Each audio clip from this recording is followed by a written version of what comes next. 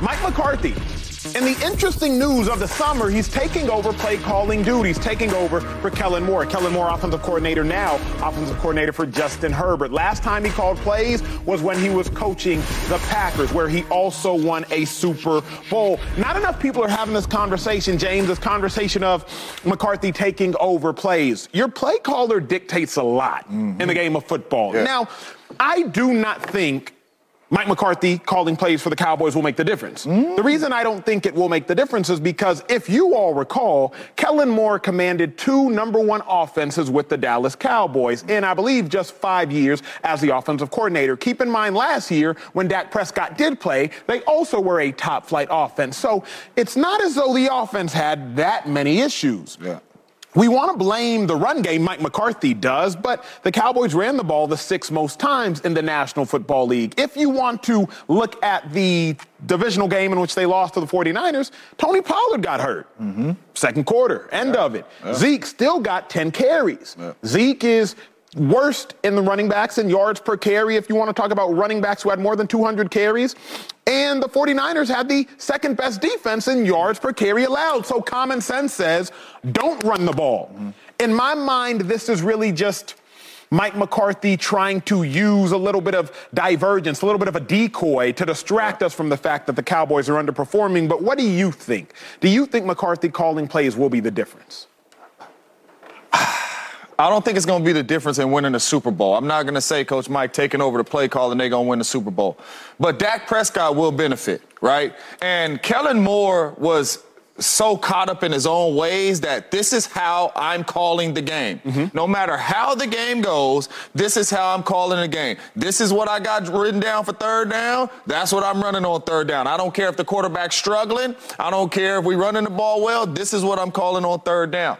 Coach Mike is going to help Dak Prescott in that area. If Dak Prescott is struggling, maybe going through a slump to where he's turning the football over, you know what we're going to do? We're not taking these shot plays down the field. We're getting the ball out of your hands fast. If we're throwing this football, slants, hitches, get it out of your hands, quick decisions, or we're going to run the ball. I am going to protect you the way I call the play. Kellen Moore did not protect Dak Prescott when Dak Prescott was struggling. I'm not saying that Kellen Moore can go out there and throw the ball for Dak Prescott, right? As a quarterback, you're making that much money, you should be able to make the right decisions with the football. But when you are struggling as a coach, you have to help your players. And he did not help him the way he called the play calling. Coach Mike will help him calling the plays, and you will see a much better Dak Prescott. Well, then I have 2 thoughts. One, a coach can't cross the white lines. No. They never can. And when you cross the white lines, it's all about the player. So that's my first thought. But my second question then is, if indeed McCarthy will help Dak Prescott, as I have said, as Shady has said, as Joy has said, the difference between the Cowboys and Super Bowl, at least as of late,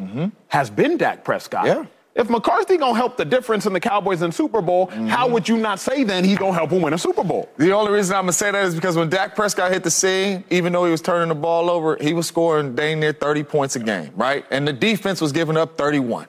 You get what I'm saying? When Cooper Rush was in the game, they was giving up 17, 18, 19 points a game, and they was finding ways to win games. If the defense plays the way they played when Cooper Rush was there and Mike McCarthy is calling the plays, then we're talking about Super Bowl. Because if Dak Prescott is the problem, and I truly believe Coach Mike is going to take his game to a whole nother level with the way he calls plays. I've seen him do it with Aaron Rodgers. As a young Aaron Rodgers, you win 6 games, and then now you're talking 3 MVPs under Coach Mike McCarthy calling the plays, right? It's very simple. It's easy for you. The ball comes out of your hands. You have the playmakers around you, like Aaron Rodgers had the playmakers around you, to win and get the ball out of your hands. It's not a lot of difficulty. Kellen Moore's offense was a lot of difficulty. If you watch them run pass concepts, it's post corner with a deep over and all this, just a lot of difficulty. It's going to be very simple. Let your playmakers make plays. That's how Coach Mike calls the game. Get the ball into your playmakers' hands, let them make plays, and let them do what they do with the ball in their hands after the catch. Well, you know I don't talk about the Cowboys in the Super Bowl because that's a waste of time. But I am interested to see what it looks like with Mike McCarthy calling plays. Also because the last time he was calling plays, they weren't doing so well. Not at all. He went 11-16-1 in his last 2 seasons in Green Bay. He was fired after week 13 in 2018. So the last time we saw him in this role, it wasn't so hot. Now, maybe it will be different this time around. I think it kind of has to be different this time around. Simplifying it is interesting to me because that's when Dak had the most success, when he was more reeled in. So can Dak make that adjustment? That will be interesting to see. I just think the excuses are off the table for the Cowboys, and him moving into this role and then moving off of Kellen Moore is kind of a risk because we know Dak is not the one who's going to get blames, right? That's just like, I'm kind of with Shady on that. Like, we all have eyeballs, but somehow it's like, okay, this is not Dak's fault. Well, now Kellen Moore's gone. He's had a successful offense. Not a Super Bowl offense, but a successful offense. Most people would take the #1 offense in the league. No doubt. But now if it doesn't go well or if they regress, it's going to be put on Mike. And if they're losing. Correct, yes. Did you just draw a comparison of Mike working with Dak and Mike working with Aaron? I'm talking about making it simple. I'm talking about making it simple. I'm not putting Dak and Aaron Rodgers in the same category. You kind of like, making it simple, you kind of paralleling. It's a little slanderous, Rick. No, I don't. This is what I don't understand. So Mike McCarthy, based on what we've heard and what James said, is the reason that he's taking over the play calling is because they were giving Dak more than he could handle. Kellen Moore was giving him more than he could handle. And we need to be a little more conservative. We need to pull it back. How many Super Bowls did they go to when they pulled it back and they were conservative with Dak Prescott? 0. Like, it's not... Yeah. That's not the answer. To your point, yeah, Dak's numbers may be better, his TD to interception ratio may be better, but does it get it any closer to a Super Bowl? No, because what we know about quarterbacks that lead you to Super Bowls is that at some point they have to make a dynamic play. And when you look at the talent that the Dallas Cowboys have, you're wasting a resource if you're not throwing downfield and trying to hit them. And this is the question I have that I don't have an answer to. You may...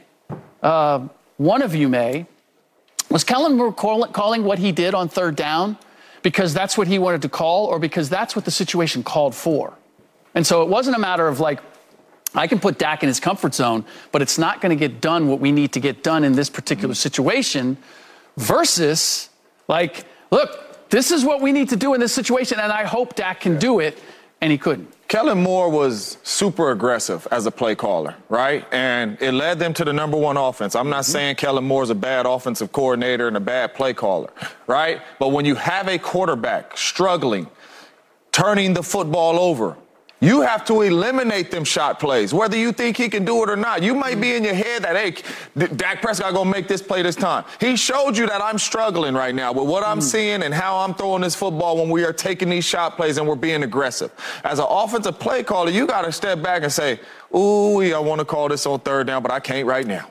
You got what I'm saying? Because I got to protect my player, right? And are we talking about a player that's making a bunch of big-time money and you shouldn't have to do that? Absolutely. That part. But at a time as a coach, right, you have to help your players. You got to get the best out of your players, and calling shot plays and staying aggressive when your quarterback is struggling. That's not what you want to do. It's the same thing the Buffalo Bills did with Josh Allen. Here's my dilemma, though, JJ, and I have 2 of them. My first and most notable dilemma is if you were that great a play caller, Mike McCarthy, which James seems to believe that you are, I will not dismiss it just yet, though I have not been overly impressed. If you are that great a play caller, why would you ever inherit a job in which you can't call plays? That doesn't make any sense. Well, if I'm that skilled at something, I'm not going to take on a job where I can't do the one thing I'm most skilled at. That is unreasonable. Well, that's the Jerry Jones effect, too, though, right? If you want to be the head coach of the Dallas Cowboys and Jerry says, hey, this young fella right here, at least right now, is untouchable, and Kellen Moore was what they said, right? Coach Mike took the job. They said, this dude right here stays. You got what I'm saying? Right now, that Coach Mike has done well, and they've had back-to-back winning seasons, done really well. Coach Mike is like, now I get a little bit more say-so in this thing. You know what I mean? I want to run the ship how I want to run the ship. If I'm going to sink it, I'm going to sink it. Kellen Moore ain't gonna sink it for me. You know what I mean? So now Coach Mike could come to Jerry. Look, I done put together two good seasons. We won 1 playoff game this year, right? My quarterback was the reason we lost in the San Francisco game, right? And it was things that I could have did to help him. Right? So I want to take over this play calling. Coach Mike, hold on real quick. Coach Mike does not get enough credit for what he does. Sean Payton gets all this credit. No, for real. Sean Payton gets all this credit, right? And he ain't done too much more than Coach Mike McCarthy with Drew Brees. You got what I'm saying? But Coach Mike, when you put his stats up against these great coaches, Deshaun Payton, whoever you want to put him up there with, he's right there, right? He is right there, and you can look it up, do whatever you got to do, Google. No, Coach Mike is right there. He don't get enough credit for what he does for organizations. Came and flipped the Packers around. Came over here, and now he got the Dallas Cowboys winning. We talking about Super Bowl up here if Dak Prescott doing right. Because of him right there, y'all see him? Y'all see him? Coach Mike, he don't get enough credit, man. I don't have enough time. I don't have enough time. Good, that's why I took some extra time. Hey, college football fans, Joel Klatt here, and I am so happy to announce my new interview series, The Joel Klatt Show Big Noon Conversations. Every Monday, we will bring you a candid conversation with the most influential voices in college football. From Colorado's Coach Prime to Coach Saban down in Tuscaloosa, we sit down and discuss all things college football. Download The Joel Klatt Show Big Noon Conversations wherever you get your podcasts and subscribe to the new Joel Klatt Show YouTube channel. All right, family, we know this much. Quarterbacks are always under pressure. But now we got to talk about the non-quarterbacks that are under the most pressure in this NFL season. And there are a whole lot of them. I can't wait to give you this list. At number 5, it's star cornerback Trevon Diggs of the Dallas Cowboys. Now, if you do recall, Diggs, he's had a 10-interception season, had one of the most breakout seasons we've ever seen. But he was a second-round pick, meaning there is no fifth-year option to pick up. This is his big money year. The Cowboys' defense will likely go as Diggs and Parsons do go. I do believe today is 7-11. He wears 7. Parsons wears 11. He is one of the candidates for what makes that Cowboys defense great. At number 4, a name you will become very familiar with on this show, Todd Monken. You're thinking to yourself, Acho, who the heck is Todd Monken? Okay, he won 2 national championships back-to-back years as the offensive coordinator at Georgia. Lamar Jackson said he wanted a new OC. Enter Todd Monken. Now remember, the last time Odell Beckham had a 1,000-yard season was when Todd Monken was the offensive coordinator for the Cleveland Browns in 2019. He does have NFL experience. Pressure is on this year with that loaded roster. At number 3, head coach of the New York Jets, Robert Saleh. Why? Because if you add Aaron Rodgers to a roster that already has a top 5 defense, we expect instantaneous results. Robert Saleh, all eyes are on you. We know Rodgers is solidified, a 4-time NFL MVP, but who are you as a coach? At number 2, I've mentioned his name before, Odell Beckham. You know who he is. OBJ most notably made that catch, but we haven't seen Odell play football in over a year.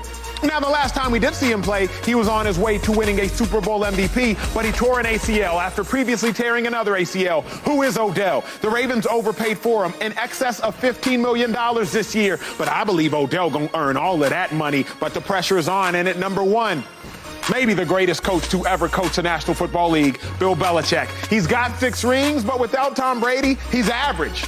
I don't say that as an insult. He literally is an average 500 head coach. Okay, that's my list. Non-quarterbacks under the most pressure. I got to bring in 9-year NFL vet, Super Bowl champ, my dog, James Jones. What is your list? Top 5 non-quarterbacks under the most pressure. You know what? What I like about your list, though, you got 3 coaches in there, right? It ain't us.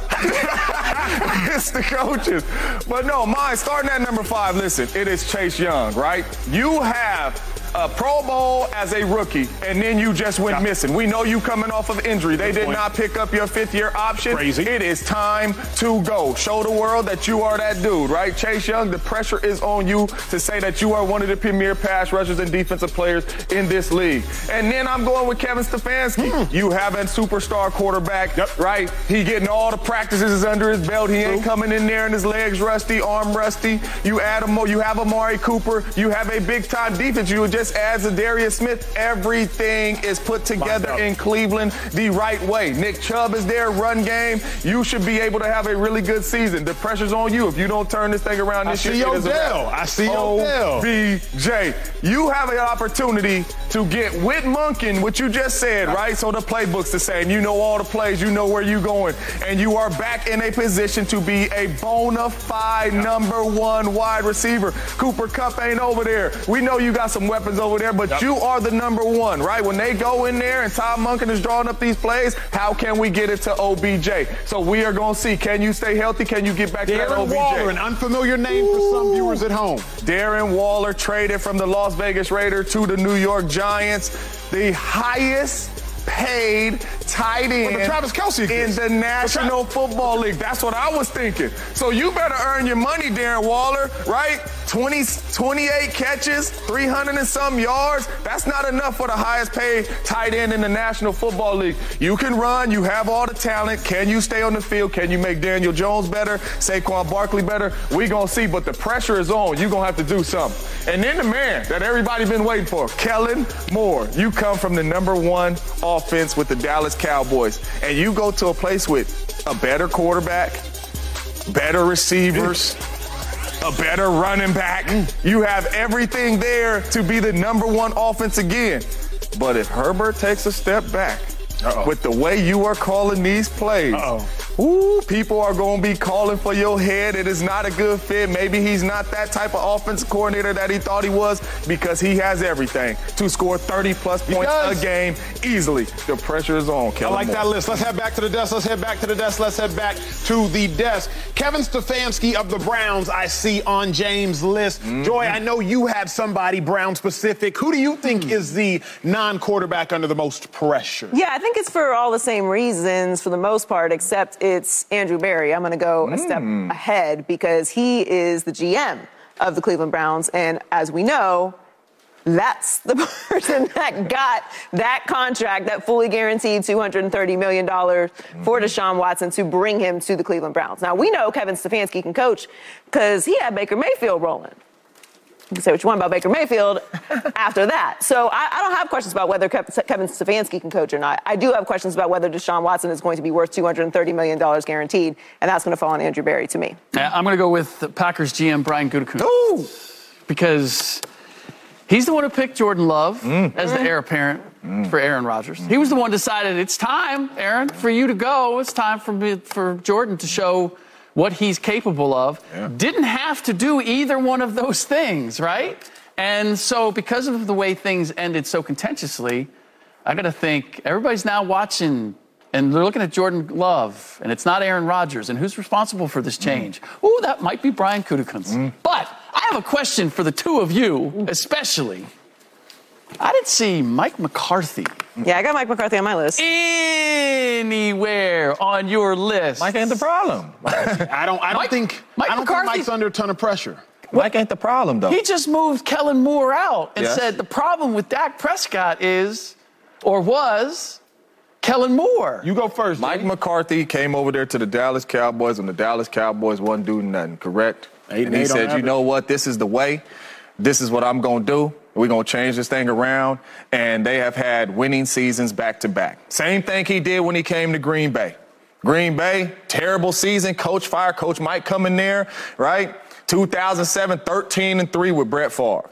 And then the rest is history with Aaron Rodgers. Changing programs around. Mike has come into the Dallas Cowboys and changed, whether you like it or not. Changed the Dallas Cowboys around. And whether we like it or not, the Dallas Cowboys is one of the best teams in the NFC. And with a chance to be in the NFC Championship, competing for a Super Bowl. And Coach Mike has a lot to do with that, period. Joy, did we not just have a conversation not too long ago where I was hearing all about the urgency of the Dallas Cowboys? It's time to win a championship. No doubt. Yeah. Huh? No, you're right. Like, it's going to fall on Mike McCarthy. I agree with you. He's just, the fact is, It's not going to fall on Dak. The question is just what is it that will fall? The pressure. Correct, but I don't know that there isn't much of it because he's won 12 games the last 2 years. Oh yeah, I don't think they're going to. I don't think anyone's going to get fired. No. Like to be clear, nothing's going to happen. Again, nothing is going to happen. Dallas is cool. The fans are happy. Everyone is we them boys. It doesn't matter what they do or do not accomplish. Nothing is going to happen if they have a good season and make it to the playoffs. Correct. If they lay an egg and don't have a good season and don't make it to the playoffs, now Mike is under pressure. We have problems, and he could be up out Sure, there. but no one's anticipating. That would be hard. Too good of a football team, too good of a roster for that to happen. Correct. So that's why I'm like, Mike. Yeah, you're right. The standard's not Super Bowl in Dallas anyway, so it don't matter. I mean, he's done well. He's done well. And so my mom is a Cowboys fan, so. Like everybody rack up them stats. Coach Mike, get your 12 wins. Super Bowl ain't in y'all future. Never see that.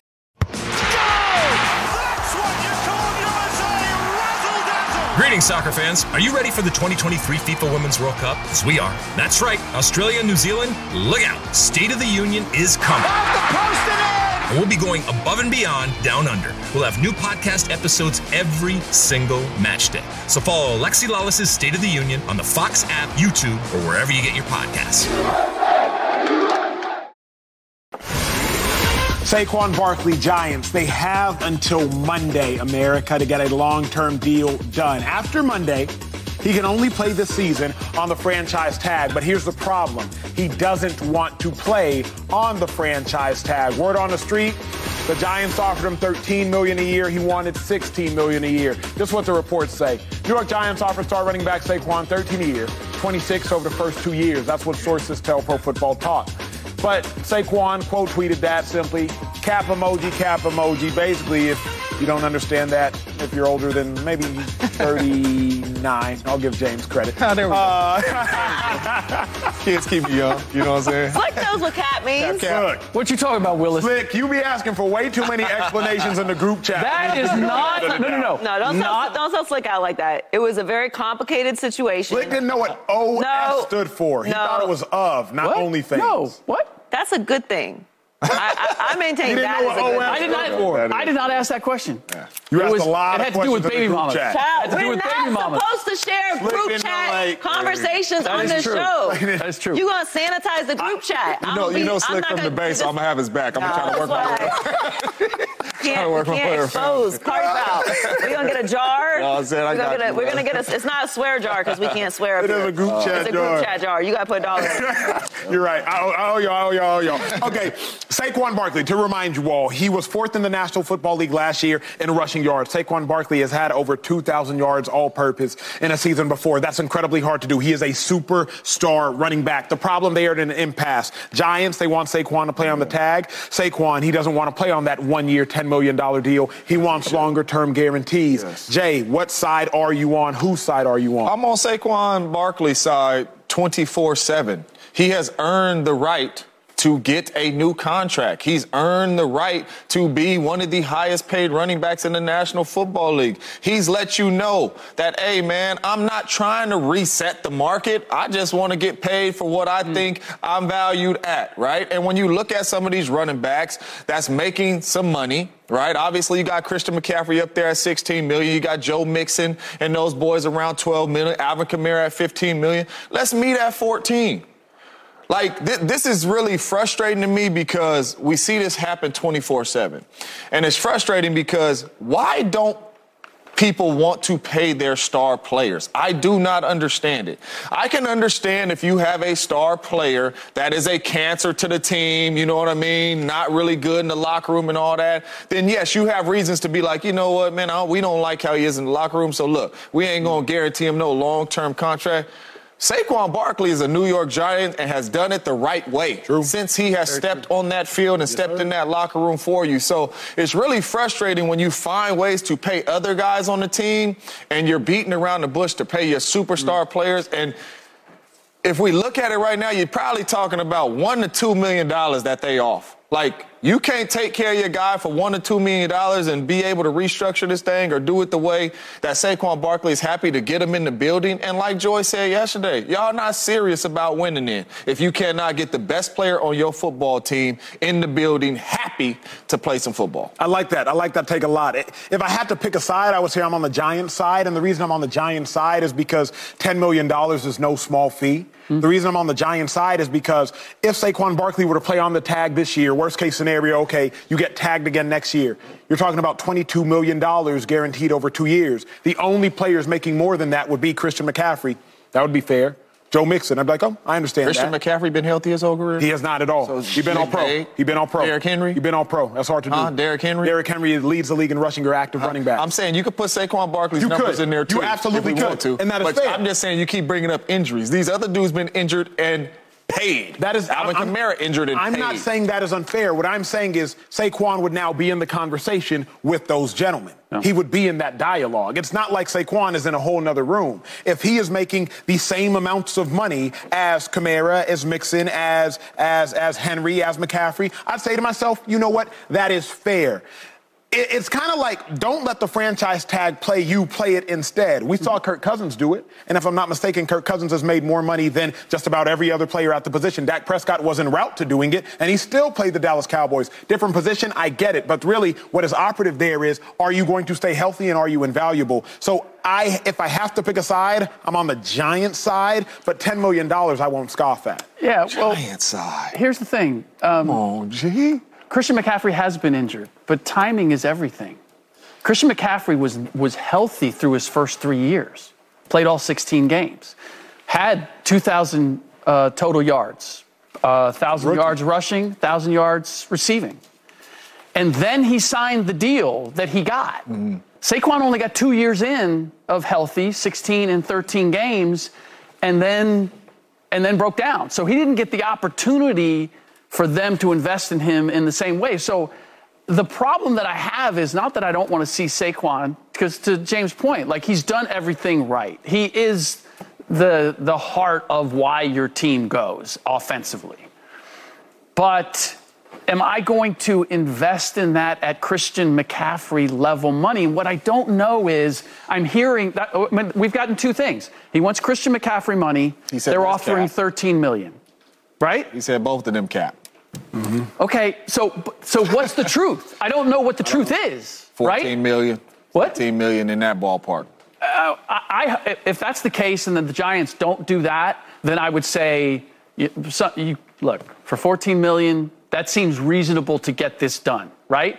I just don't know. So based on what I know or what has been reported, I can't pay him Christian McCaffrey money, because he may not be trying to reset the market, but the market seems to be being reset for running backs now. We are seeing less being invested in that. And I know Joy has to go, but that's not Saquon Barkley's fault.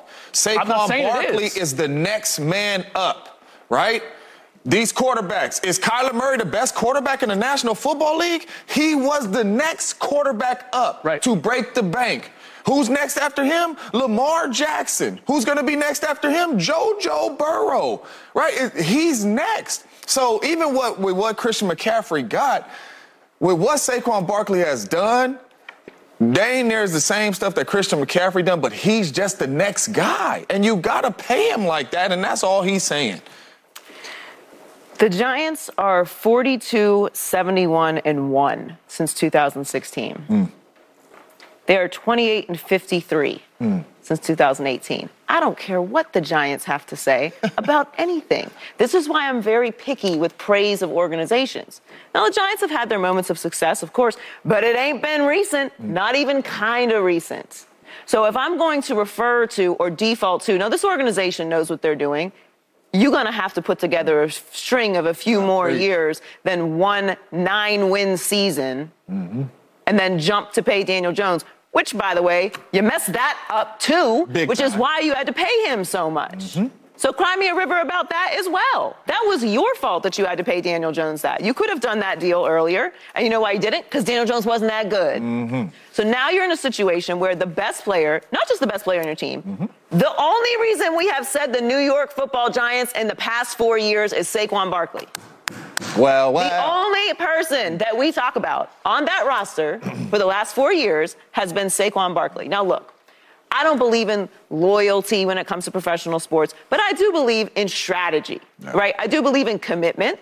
And Saquon just came off of a great year. If we're arguing for this with Saquon and he had a great year the year before and was injured, okay, we can entertain that. But he's come off of a year where he's not only healthy to the top of the league, but also with our eyeballs, we watched him win those games. You should look at Acho when you say those last couple of parts. He's healthy. I know I'm preaching to the choir with you, James.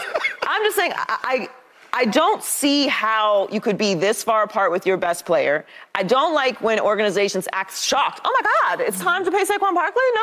I missed that. Did it go to my spam? I missed that memo that this was coming up. Plan for this. Strategize for this. This is a player that wins you games. If you want to play around with this type of player's money, that sends a message to me throughout the organization, because you can't be that far apart on this money. Saquon's the next man up. All those other guys, as you mentioned, have been injured. Running backs get injured. And I understand that there's a certain market for running backs that's been flexible and gone down over the years, and we value them and we don't value them. But Saquon Barkley is Saquon. We're not talking about some guy who had some breakout year. So I just don't understand how you can be this far apart on the money. Spread it out so that the guaranteed money is reasonable. You can give him a longer deal with the guaranteed money up front, restructure other people's contracts. It's just, I can't default to trusting the Giants. What am I trusting the Giants for? Can we default to this? Because I think this is fair. I can default at minimum to trusting Brian Daboll, 2022 Coach of the Year.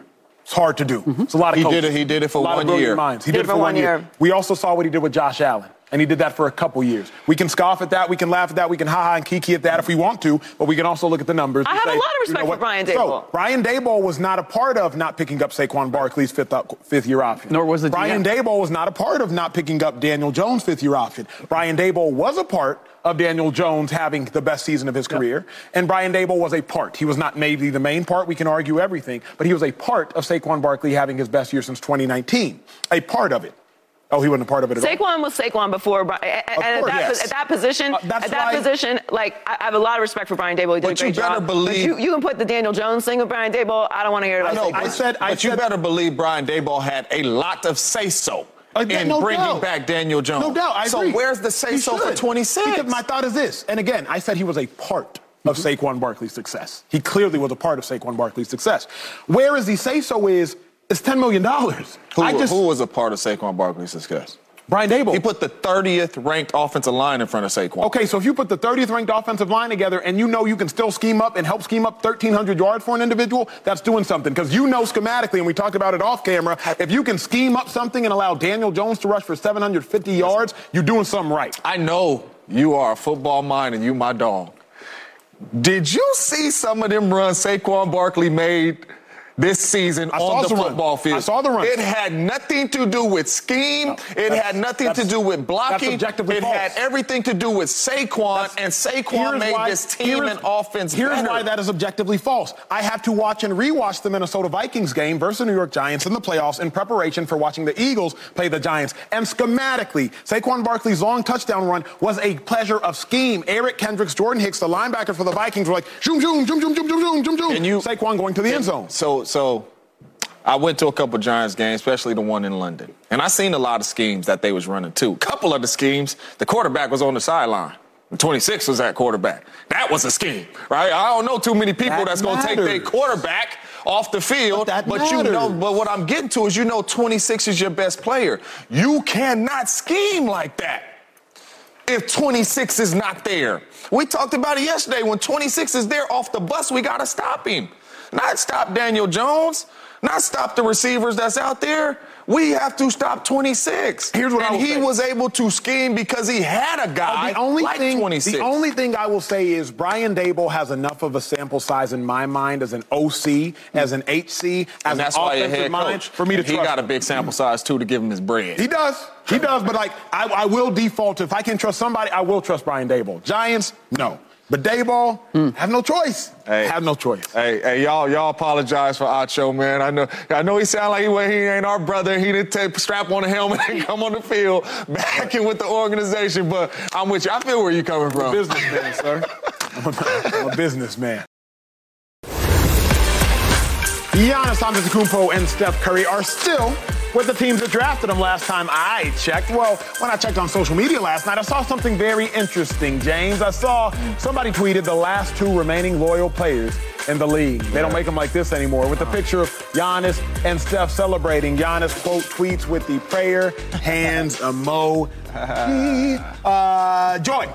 Does loyalty matter? Because obviously Dame Lillard, in the height of him trying to get traded, this is most pressing. Does loyalty matter in the NBA? No, it does not.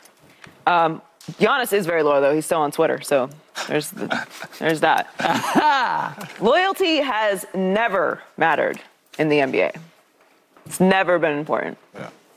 Kareem Abdul-Jabbar, does anyone want to call him disloyal? Anyone want to step up to the plate? No. No? Pass? On him, yeah. I'm sure. It's a good choice. You ready to call Kareem a disloyal individual, Slick? Because almost 50 years ago, not going there. He said, trade me. Trade. Get me gone. I would like to leave. Yeah. Make it happen. Yep. And no one is calling Kareem disloyal. You know why? Because he's not a disloyal person. the NBA is a business. And loyalty and business do not go together. You can try. You will spend a lot of time sifting through that nonsense because it's not real. Now, commitments in business are important. We usually have them on paper and we both sign them. So it's a legal document that if someone decides to change their mind, we take it to somebody and we sort that out. The idea of loyalty, it's too big of a word. It's too emotional of a word. I know, women were supposed to be the emotional ones, but you gotta compartmentalize things. You are a writer. We all speak on television. Words are very important. People pick apart our words. We pick apart words from athletes and break down. Are they overconfident for saying that they have answers for everything? It's what we do. So loyalty is a word that should not get thrown around because it stirs emotions. If someone calls you disloyal, that's crazy. I am not disloyal. It's like calling someone a coward. That's fighting words. No doubt. But it doesn't make sense. You can't call somebody a coward in any setting because that means a lot. So, no, loyalty doesn't matter in the NBA. And I know it's nice to have players that stick with organizations. Y'all from the Bay? Yay. Steph is in a pretty nice situation. It's easy to be loyal when somebody's loyal back to you. Say that one more time. Everything good over there. You know what I'm saying? You going to work every day, you happy, winning championships, organizations developing players, got a great coach, owner willing to spend anything, build a new facility. You live in Silicon Valley. How about Giannis? You win a championship, they want to bring in an MVP the next year. Giannis. What was Giannis doing before they went out and brought Drew Holiday in? Who else they got up there? Lopez. Who else they got up there? Lopez. He wasn't drafted there. PJ Tucker, Chris Middleton. Yeah, it's nice. It's easy to be loyal to an organization when they go out and get great players to put around you. Giannis is a great player. He wasn't winning nothing without those guys. Who brought them in? Was Giannis out there recruiting them? Sure wasn't. The Milwaukee Bucks were. Yeah.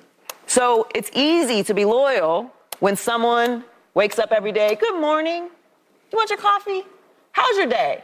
You get home at night. Got a nice meal, house is clean. That's easy to be loyal to. And some people not even loyal to that. So you really have to establish what it is. I was gonna let her finish cooking. I would do the whole cook. How much time we got left? 5 minutes? I got plenty more. We got more. Loyalty matters. If anybody got anything to say, that's my dog. That's my dog. Loyalty absolutely matters. Now, there's a lot to say. The first thing I'll say is, if loyalty did not matter, then that ring that LeBron James won in Cleveland would not have been so emotional, not only to the Cleveland fans. I was drafted to the Cleveland Browns. I know those fans.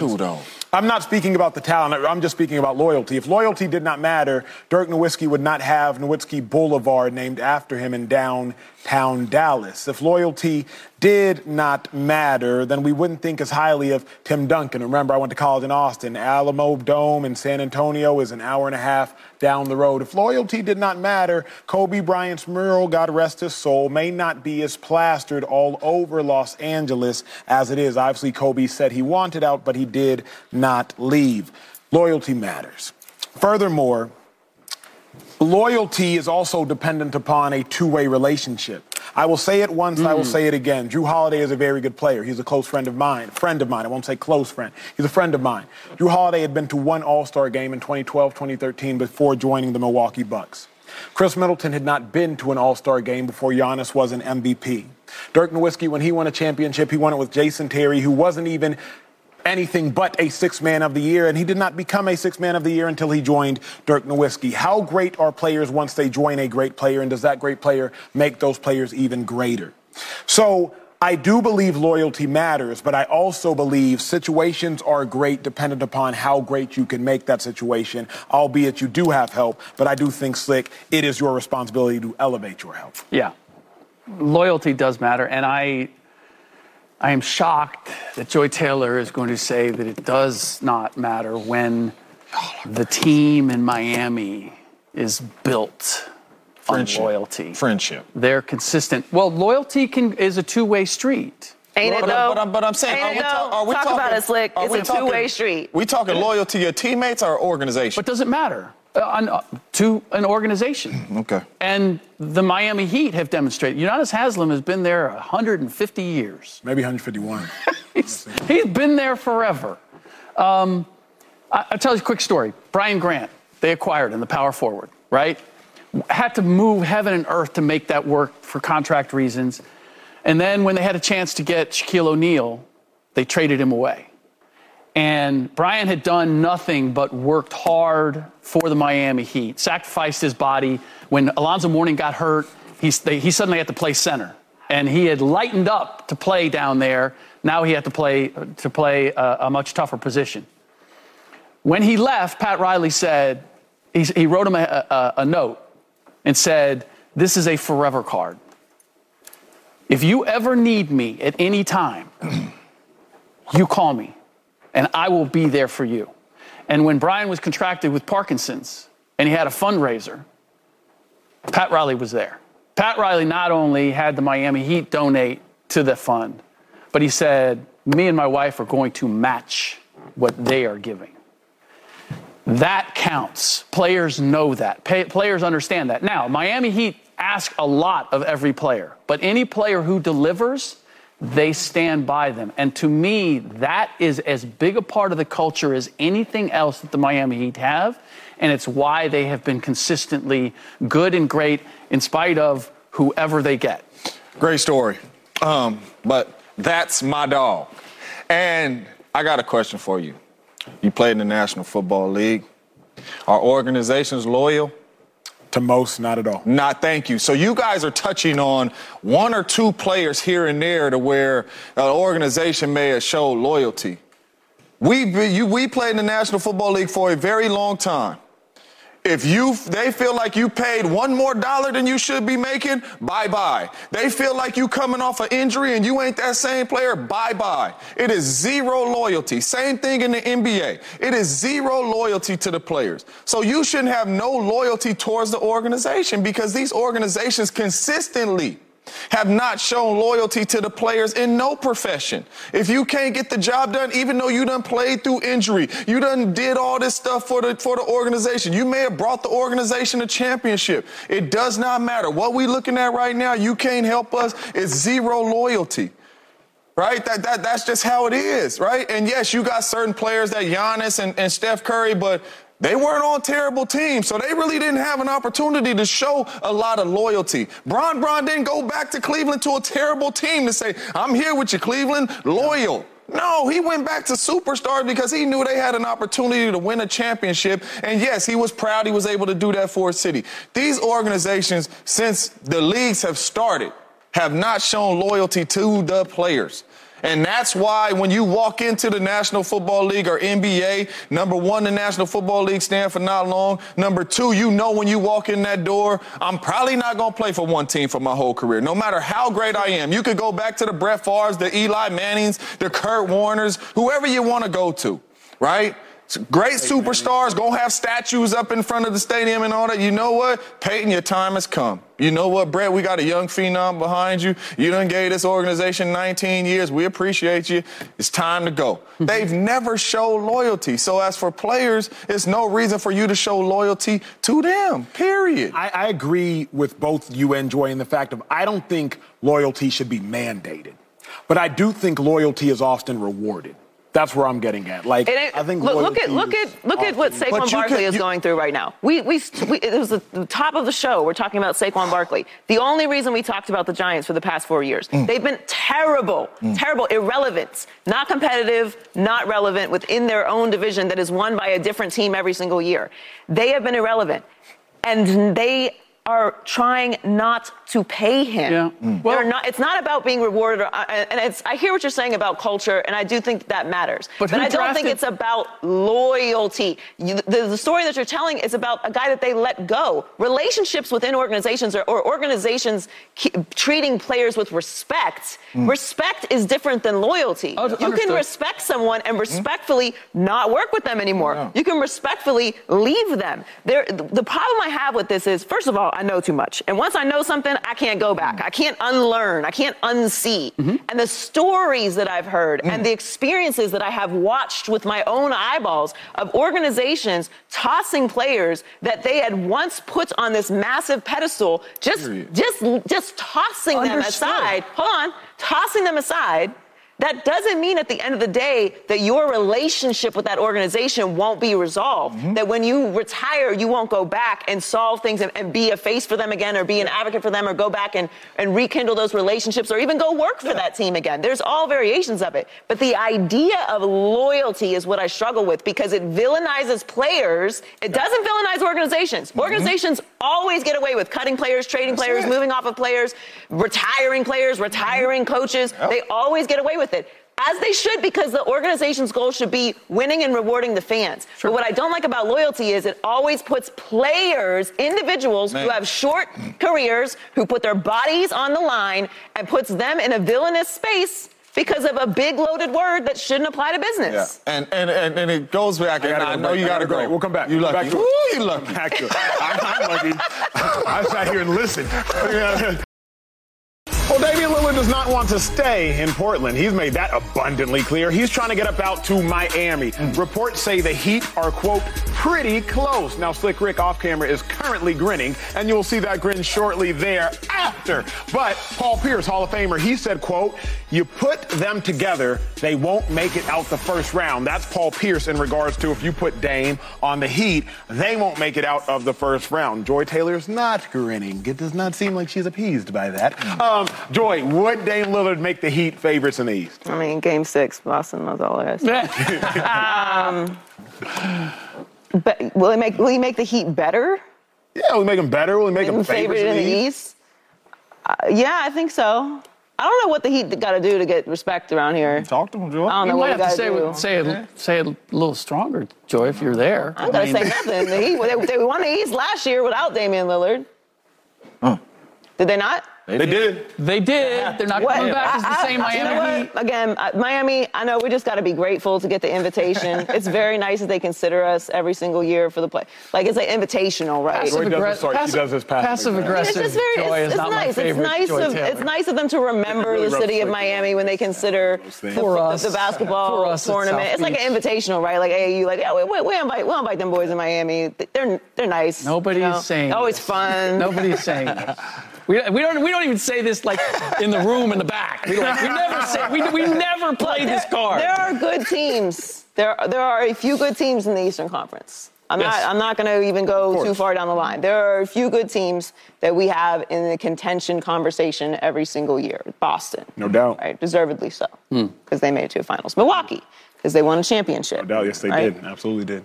And then where else we going? Who else Philly we got? If you want to. It could go Philly, but they possibly going to lose James nice. Harden. It's very nice that we continue to include Philadelphia because they do not go past the second round of the playoffs. But we insist. No, it's kind of like the Cowboys. We got to put them in contention, right? Because they have the league MVP. Yeah. So we got to put them in contention. All right. So then who else we got? Who else we want to invite? That's it. That's it for me. No, we're good. That's it for me. We're good. We can cut it right. So we add Damian Lillard to a team that did a gentleman's sweep of the Milwaukee Bucks in the first round of the playoffs this year.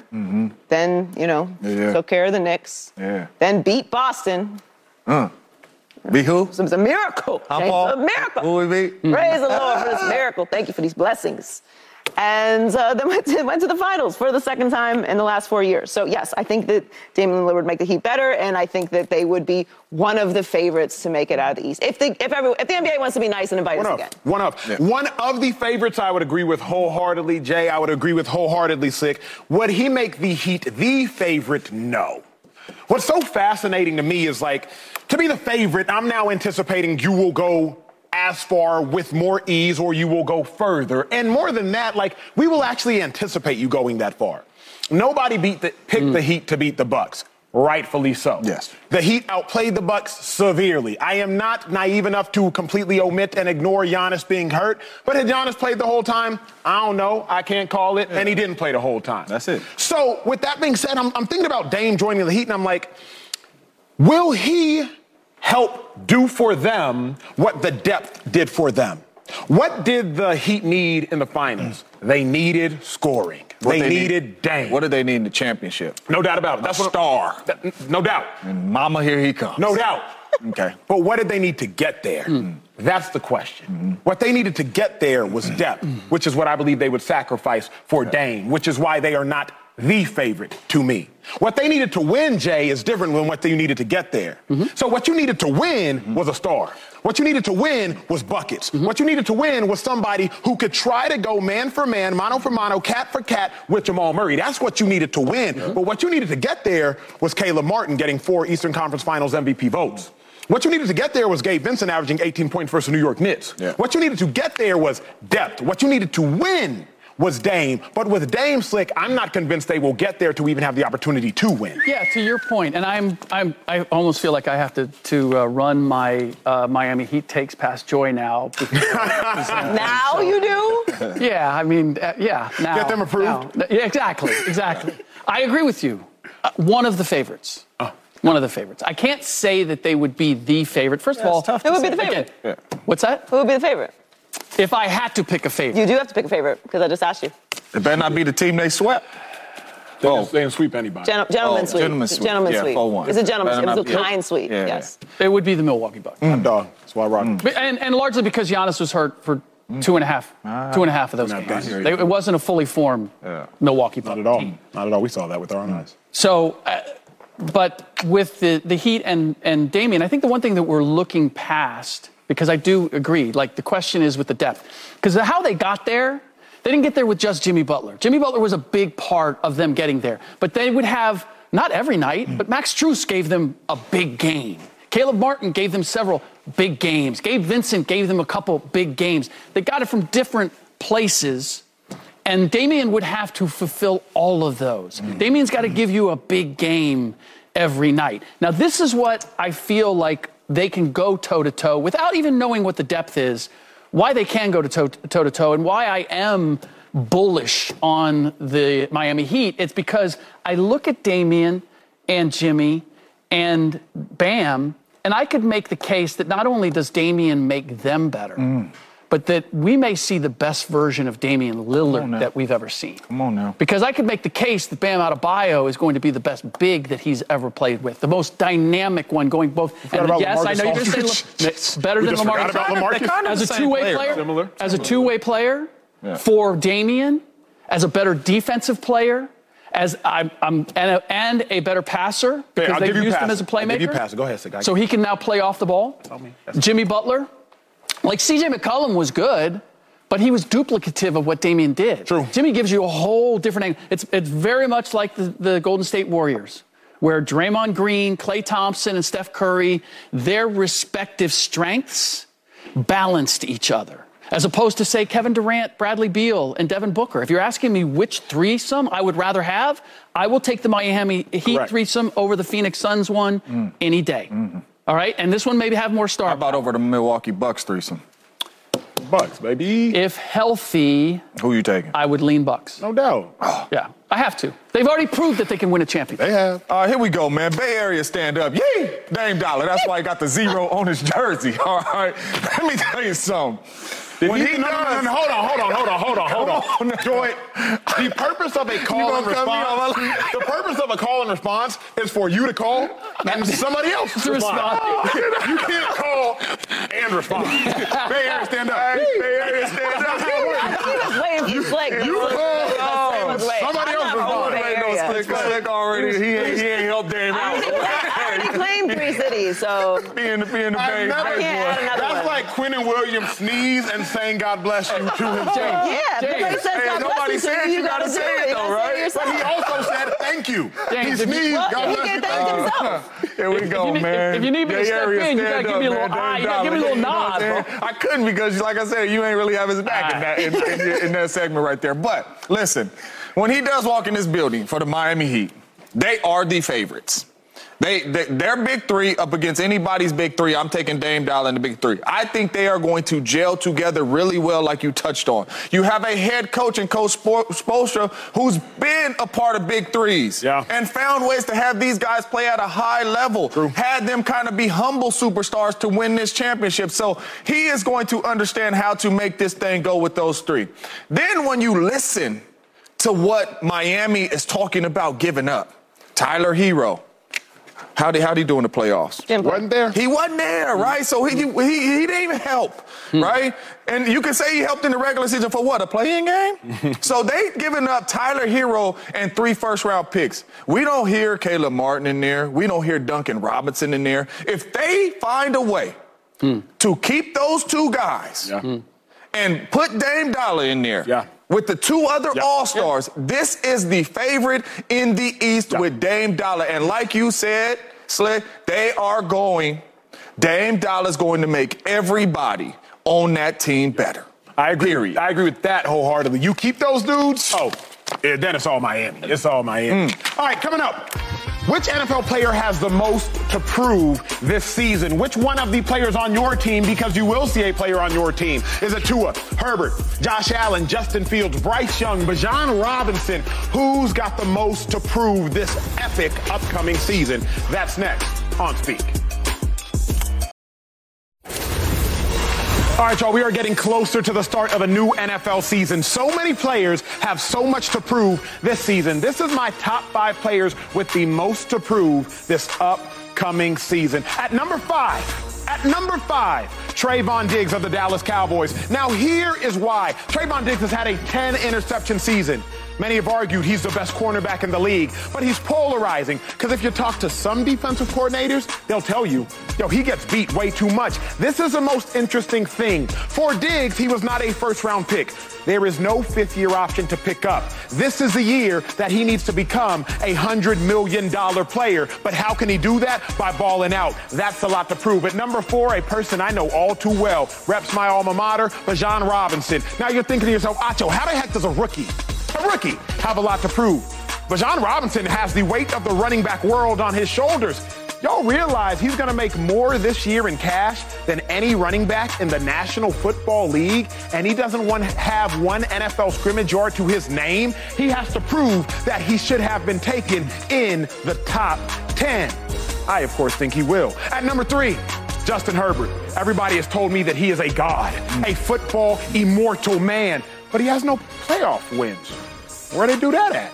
3 years, no playoff wins? Prove to the world that you are as good as they say you are. Baker Mayfield had a playoff win through 3 years. Deshaun Watson, Josh Allen, Joe Burrow, Patrick Mahomes, the list goes on and on and on. It's time for Herbert to join that list. At number 2, Tua Tagovailoa.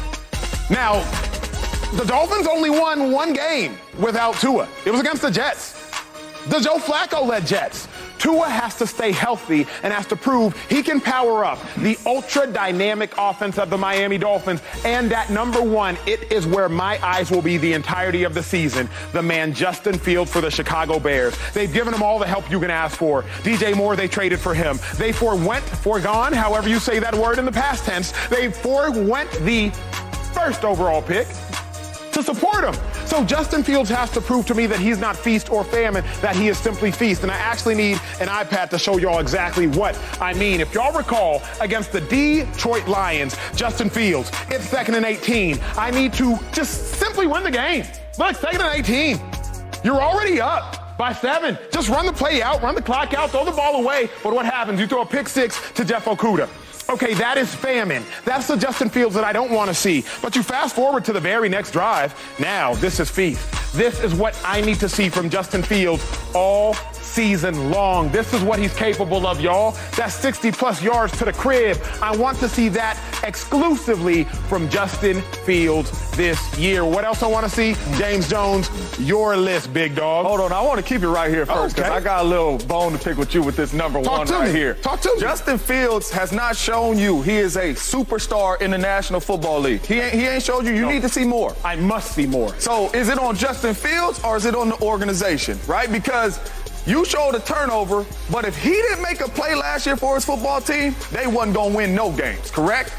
That's true. So for me, this is more on the organization. You know you have a superstar quarterback. Put what you need around your superstar quarterback. Yes, you got some nice pieces this year, but you still need some more pieces to get to where you're trying to go. But here's the issue that I have. At the point in which you trade for Claypool at the end of last year, that is Chase Claypool. What do you do? You traded for him. He did absolutely nothing. He did absolutely nothing. Okay. But he is 6'4", 220 pounds, and he's had an 800-plus yard season with the Steelers. Darnell Mooney has had a 1,000-yard season. DJ Moore has had multiple 1,000-yard seasons situations with the Panthers. They drafted 2 running backs this year in the NFL draft, Roschon Johnson and a running back out of UCLA, if I'm not mistaken. They are trying. Now Fields needs to try as well. Justin Fields, 12 touchdowns. Last 6-7 games of the season, right? 17 on the year. More than a lot of these quarterbacks that think's good. 7 in the league. Let me say it again. 7th in the league in rushing. 7th in the league in rushing. That's including the running backs. This dude's a superstar. They doing the right thing by him. Let me see. Number one. Let me see your list. You got yours. But my list. I'm going to talk to you. My list, starting right here. Number 5, I have OBJ. Odell Beckham Jr., right? You go into the Baltimore Ravens, Lamar Action Jackson. We all know I'm a fan of Lamar Action Jackson, but everybody think, can he throw the ball like that? Can he spin it to his receivers? It's a lot of receivers. If Odell Beckham Jr. does not go out there and make Lamar Jackson better, look like the OBJ that was in the Super Bowl before he got hurt, and have a big-time season, he is not going to see another contract, and his team probably ain't going to be that good on the offensive side of the ball. Derek Carr at 4 surprising. My brother from another mother, Derek Carr. Listen, you come from the Las Vegas Raiders and the Oakland Raiders, right? You don't have a playoff win. You're going to a really good football team with a bunch of playmakers around you. Go get Michael Thomas back in there. You're getting back with your former offensive coordinator, Dennis Allen. Tom Brady out of the division. The NFC ain't that strong. Fair. It is time right now, DC, Derek Carr, to go out here and show the world the Las Vegas Raiders was tripping. Okay, I understand Russell Wilson, but at 3 as opposed to 1?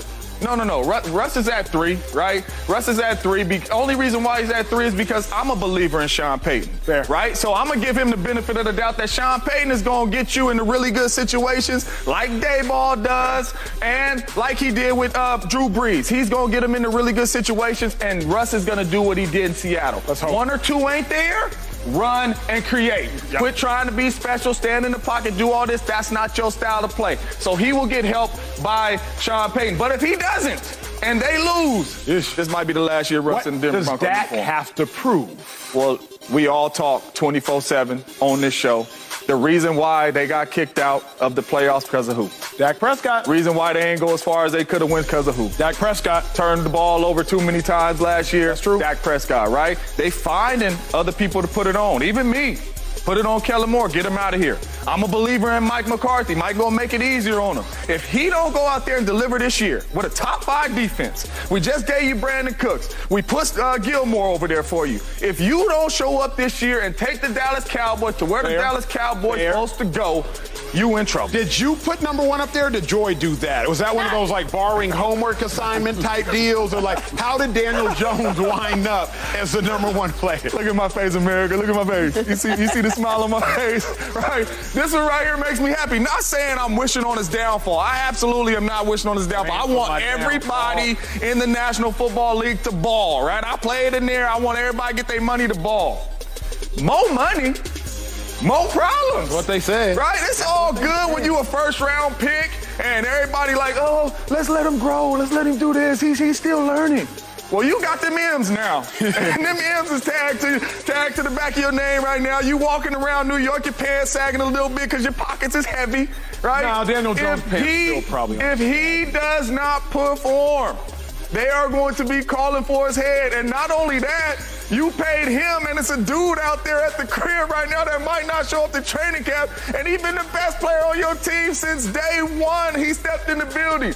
Daniel Jones, everybody's saying, Brian, Coach Dayball is that and this and that. They believed in you. You better pay it off. You better pay it off. Joy, I am still not convinced that you did not put that name up there. Regardless of what James says, I'm not convinced. But, Joy, expound on the player that you believe has the most to prove this season. I didn't put him up there because my player that I think has the most to prove this season is Deshaun Watson. Ooh. What is Saquon trying to get right now? He's trying to get some money. What kind of money? Guaranteed money. Yes. Guaranteed money. We still haven't heard about Burrow or Herbert's contracts. No, they're doing it quietly and privately, but maybe Deshaun's contract is holding up those contracts as well. What did you say earlier? The quarterback position is the one that resets the market every time a guy is up. It's what held up Lamar Jackson's contract. $230 million guaranteed. is a lot of guaranteed money. I don't care that he doesn't make the most out of any quarterback this year. $230 million guaranteed. Yeah. And look, I'm not a huge fan of Baker Mayfield's skill sets, but he did win a playoff game. And beat a division rival in doing so with the Browns. So you moved off of a guy that you had you picked as a number 1 overall pick in Baker Mayfield that you had some success with, and went all in, $230 million all in on Deshaun Watson. Now, last year we know it wasn't successful, but we all know why. So we can judge that on a curve. That's done. You've had a whole offseason. You have a coach of the year in Kevin Stefanski. And we don't talk a lot about the Browns roster because they've been kind of out of sight, out of mind. But it's a talented roster. Yep. So in my opinion, Deshaun Watson has the most to prove. Yeah, I'm not going to dispute any of the picks, although I would say, well, actually one. I'm not going to put it on Odell Beckham Jr. to make Lamar Jackson again. I'm going to put it on Lamar Jackson to make Odell Beckham. But Odell got pressure because if he don't ball, he's on a 1-year deal. If you don't ball, you're looking at bouncing around, and you're not really going to get another payday. I get that pressure, but Lamar Jackson's being paid as the highest paid quarterback in the league, and stood up and said, "I should be," and as a 2019 MVP. Like, to me, he's got to prove that he can get back to that. But I'm going to go a place that I don't think any of you thought of. I'm going to go quarterback, but I'm going to go to the draft. I'm going to go to Bryce Young. Really? Yes, because number one, and maybe I'm conscious of this because I just watched Victor Wembanyama in the NBA draft, and the number 1 pick always has a tremendous amount of pressure. They're expected to be a franchise changer. And sometimes they're not. Sometimes they may just be the best player in that draft, or sometimes they may not be up to the pressure that comes with being the number 1 pick, because it's a lot different than number 2. Yeah. He was also one of 3 quarterbacks taken among the first 4 picks. And I know going into the draft, there was still a lot of debate. Right? Do you take C.J. Stroud or do you take Bryce Young? The general thinking was Bryce Young is the better pick, but C.J. Stroud is the safer pick. You feel like you got to, just because of the measurables, you know what you're going to get. Carolina Panthers went and got Adam Thielen for him.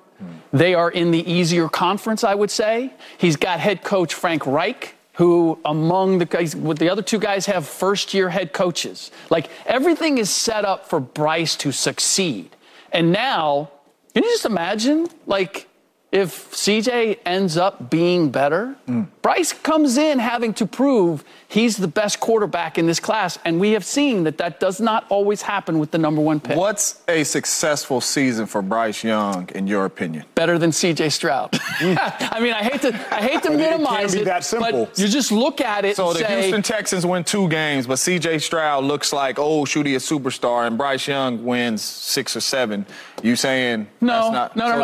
You went to team success. I'm just saying that we look at it and go, the Carolina Panthers got it right. So Bryce Young looks like the better quarterback. And because I think he has more things in his favor. Like, I think it's set up for him to succeed more easily. They weren't a traditional number 1 overall pick. Like, they Exactly. That team is much more positioned for success than the Houston Texans. He's on to something, because if you think about it historically, 2012 was my draft class, Jay. That was the draft class of Andrew Luck went number 1. RG3 went number 2. RG3 won Rookie of the Year. But Andrew Luck was Andrew Luck. Yeah. Andrew Luck was the man. You think about the year that Jameis Winston and Marcus Mariota went 1 and 2. Yeah. So heavy scrutinization. Jared Goff, Carson Wentz. I watched that one closely. And if y'all recall, in that same draft class, Dak Prescott goes in the 4th round. Yeah. Whenever there are peers, I don't know why I skipped this one.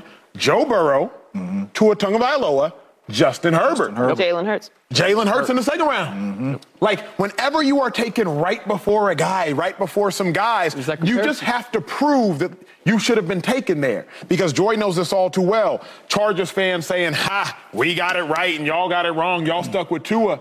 But nobody's sitting here questioning what Joe Burrow did and the Cincinnati Bengals. Like, y'all got it right. y'all made the right decision. So you make a very good point. So my thing is what if C.J. Stroud doesn't look better than my man at the Colts? Anthony Richardson.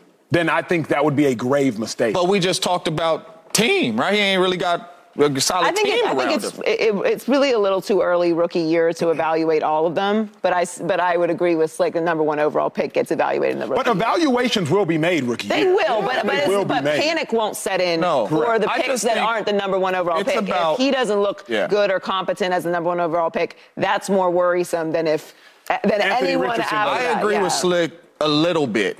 I don't think he has to play better than CJ, but it needs to look the right way. Yeah. Yep. He needs to look like he has command of this. He needs to look like, coming into year 2, he needs to look like. You know, the other thing that's interesting is you can't play into people's initial worries of you.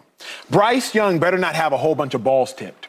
Because remember what everybody said. Yeah. He's short. Can't see over the line of scrimmage. He better not throw a bunch of picks because he couldn't see in the windows of the offensive linemen. Yeah. Because that's really what I'm more worried about. Like, if Bryce Young has some sort of arbitrary issue, that's one thing. But if he gets hurt, we all had fears he might get hurt because he's too small. Final thoughts. Let me put it to you guys. Would you be surprised if C.J. Stroud has a better year or demonstrates that he's actually a better and more effective NFL quarterback? I personally would. Because I look at history of systems, I look at history of schemes. I love C.J. Stroud. I love his team around him. I love his representation. I love all that. But call me crazy, I look at Ohio State quarterbacks, and I say to myself, man, Ohio State quarterbacks, for whatever reason, I don't know if it's the institution, I don't know if it's the scheme, I don't know if the receivers are just so much better than everybody else's, that those Ohio State quarterbacks are so highly rated, then you get into the league and you don't do that much. So for me, I'm waiting for C.J. Stroud, like Justin Fields, to prove that Ohio State quarterbacks are as good as we all like. What's your answer? I would not be surprised at all. I mean, because I still have clear memory of watching him play Georgia. And he made play. He did. After play. He did. After play. Not just with his arm, but with his legs. So he's going to need a lot of that this year. He's going to be on the run. He's going to have to create and make some plays. So I think we will be looking at this at the end of the season like, CJ might be better, just because of how the play is going to look and how he's going to have to be for his team.